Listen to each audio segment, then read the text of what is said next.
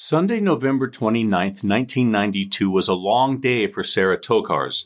She and her two sons pulled into their upscale home in Marietta, Georgia, about 30 minutes north of Atlanta. They'd been on the road for over 9 hours on their way back from a Thanksgiving trip to Sarah's family home in Bradenton, Florida.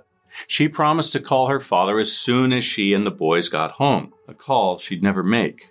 What happened to her and why is an unbelievable story of greed.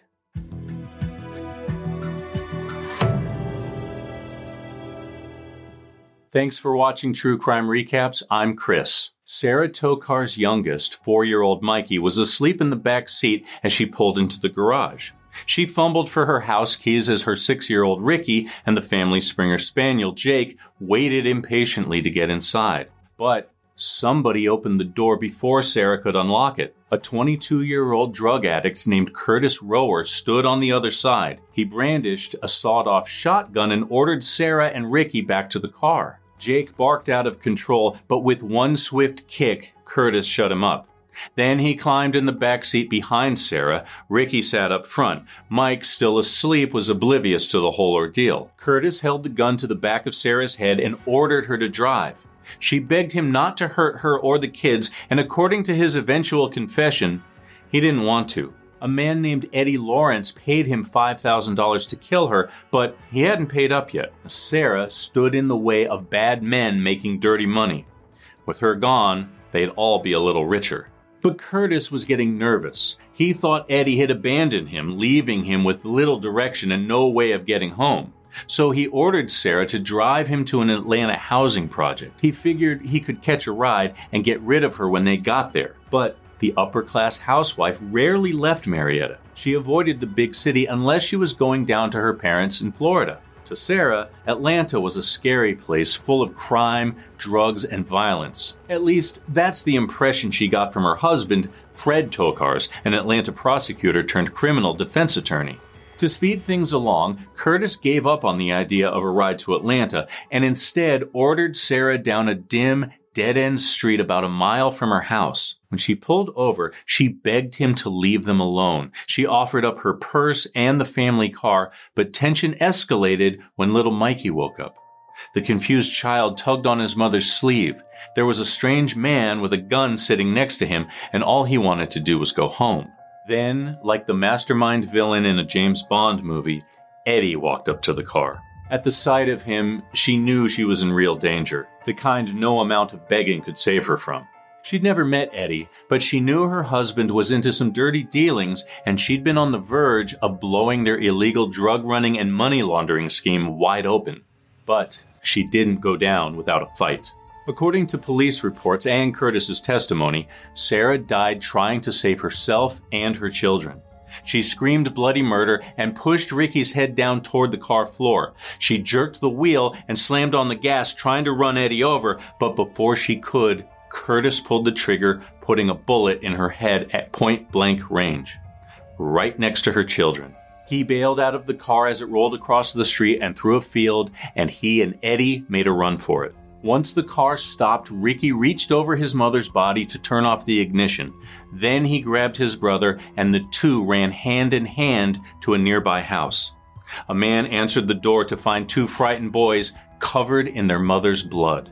The beginning of the end for Sarah came in 1984 when she reconnected with her future husband. They had both gone to the same high school in upstate New York, but when they met again years later in Georgia, she was in marketing and Fred Tokars was an up-and-coming attorney. They were married the very next year. By that time, Sarah was hoping to start their family, and Fred was looking to leave the DA's office and start his own practice. There was more money in defending criminals than prosecuting them, and he plastered his face across every billboard he could find. People around the DA's office called him Fast Fred for the high-octane lifestyle he enjoyed. He loved fast money, nightclubs, women, and bragging about his violent cases. But he had a dark secret. He knew so much about Atlanta's seedy underbelly because he was Atlanta's seedy underbelly.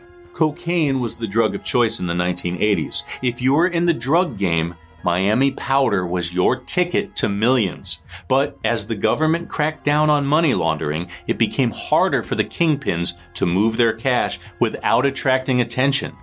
That's where Fred came in. He broke away from the DA's office to open his own practice in 1986. Instead of putting criminals away, he'd get them off the hook for a price.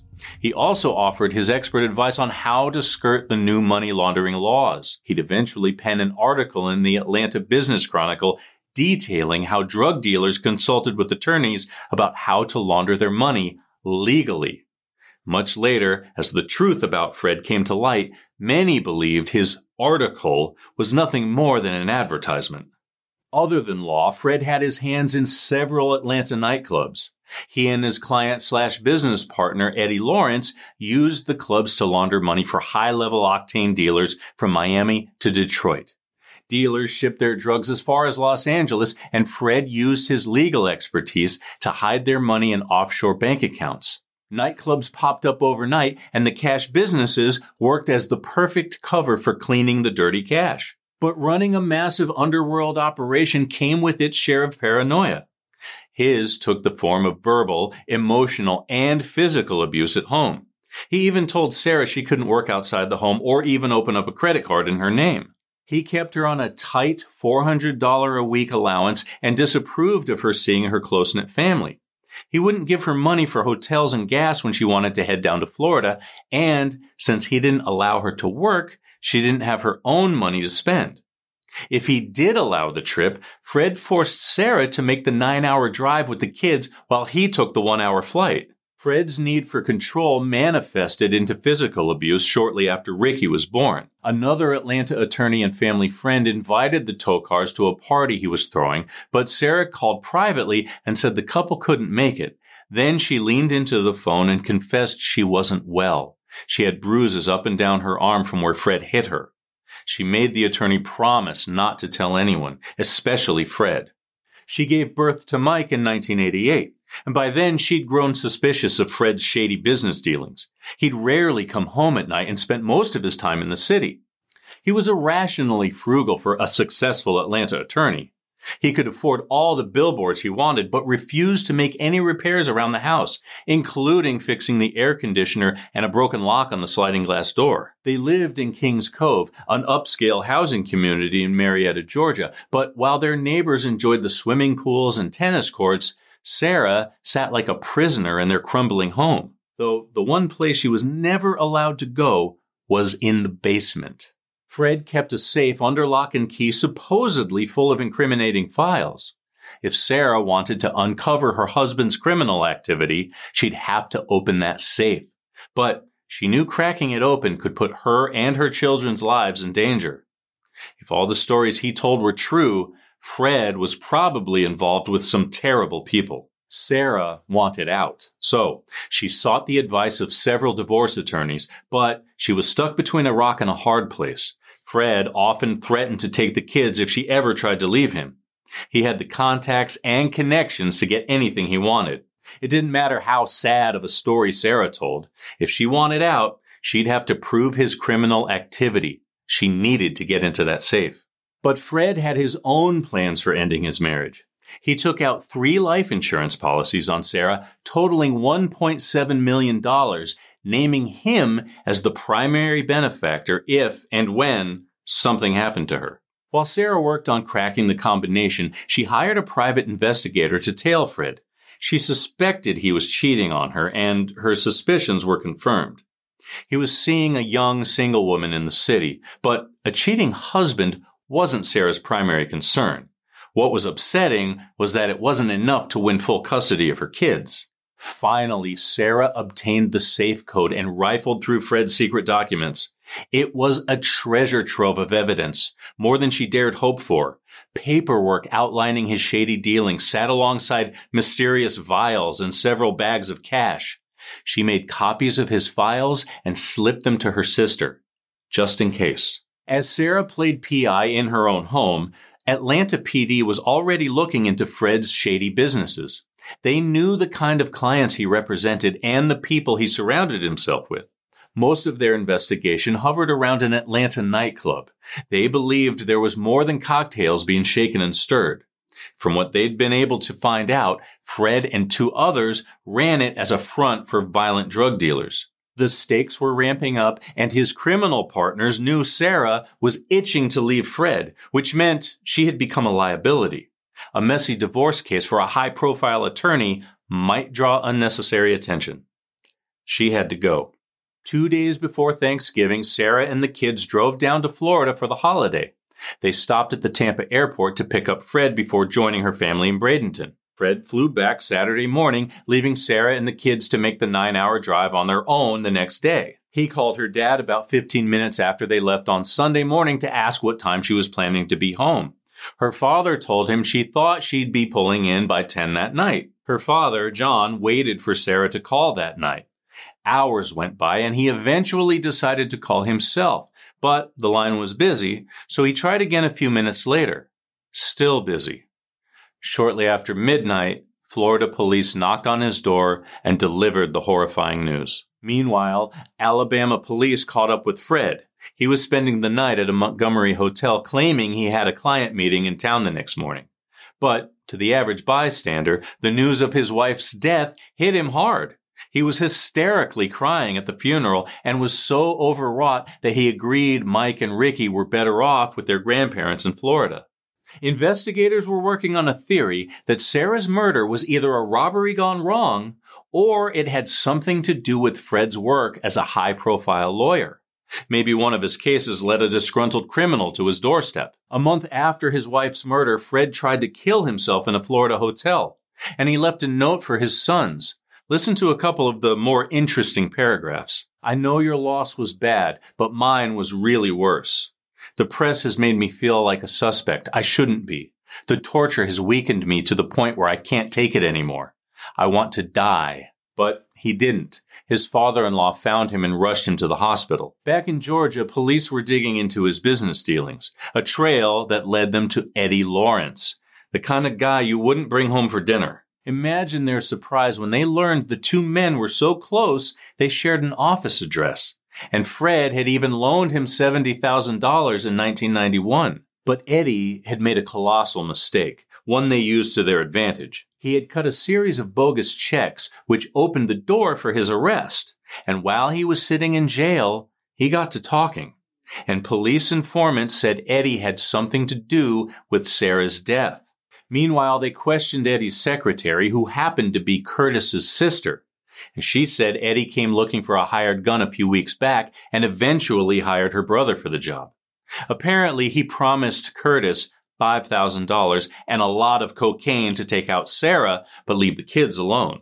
It took months and a plea deal, but eventually Eddie came clean and testified that Fred ordered Sarah's hit. She threatened to divorce him and blow the lid off his illicit business. According to Eddie, Fred wanted his kids to watch the murder. He said they'd eventually get over it, but that couldn't be further from the truth. In exchange, he was supposed to get thousands of dollars in cash, and Fred promised to invest $900,000 in their businesses. With his cronies in jail, Fred was falling apart with anxiety. He knew it was only a matter of time before he was behind bars for one thing or another. And he was right. In 1993, less than a year after Sarah was shot, he was arrested for money laundering and racketeering. The murder charge came later. In 1994, he was officially convicted on federal racketeering charges and given life in prison. It took 3 more years for him to be charged and convicted for masterminding his wife's murder, which added another life sentence without parole. And while he escaped the death penalty, one Atlanta journalist thinks his prison sentence was a fate worse than death. Bill Torpy, who covered the Tokars story extensively in the early 90s, believes Fred's history as a lawyer put a target on his back. On the outside, he'd been a high-profile, big-talking lawyer. On the inside, the inmates beat and threatened him if he didn't volunteer to take their appeal cases. But a man like him knew when to shut up and listen, and he learned a few things about what his fellow inmates had done before the cops caught up to them. Information he was more than eager to share with prosecutors to help them close cases across the country. Maybe he did it out of the goodness of his heart, but more likely it was because he knew enough about the system to work it for favors. He was rewarded with a cushy private cell with cable TV and a bathroom. But just years into his sentence, he developed chronic pain due to a brain disease that left him wheelchair-bound. He also suffered from crippling anxiety, was forced to wear diapers, and became painfully thin and frail. 3 times he tried to reduce his sentence and was denied on all 3 occasions. Sadly, he outlived his youngest son, Mike, who died in April 2020. You could say Mike was his father's final victim. He had the makings of a successful writer. On the 20th anniversary of his mother's murder, he wrote about it for the Atlanta Journal-Constitution under the mentoring eye of the reporter who'd written so much about his family's troubles over the years. He titled it, "We Survived, Thanks to 6 Amazing Aunts," his mother's sisters. From there, he went on to earn a master's degree from Columbia in New York City, and he wrote for a lot of high-profile media outlets, including the television series Crime Watch Daily with Chris Hansen. But his horrible PTSD and the memories of his mother's death plagued him his whole life, and he found it hard to find steady work. In the spring of 2020, he headed west for a fresh start. With his dog as his only companion, he drove from Florida to LA. But his timing was off. The COVID-19 pandemic was just starting, and he struggled to find anywhere to stay on the journey. He finally reached his aunt in LA, but her recent bout with cancer left her highly vulnerable to COVID. Mike didn't want to risk anything, so he stayed in his car. He felt weak from the drive and eventually made it to a hospital where doctors found blood clots in his knees. The clots spread to his lungs, and he passed away from a pulmonary embolism at only 31 years old. Rick stayed in Florida where the boys had been raised by their mother's family. He worked as an emergency medical technician, a choice no doubt inspired by his early trauma. Fast Fred never saw or spoke to his children ever again after his arrest in 1993. And 27 years later, he died of natural causes, alone, in a Pennsylvania prison. He was 67. And that's your recap. Thanks for hanging out with us today. If you like getting all the crime in half the time, go ahead and tap that subscribe button so you never miss a story. But don't go away. Catch up on more recaps right here, right now. Until next time, take care.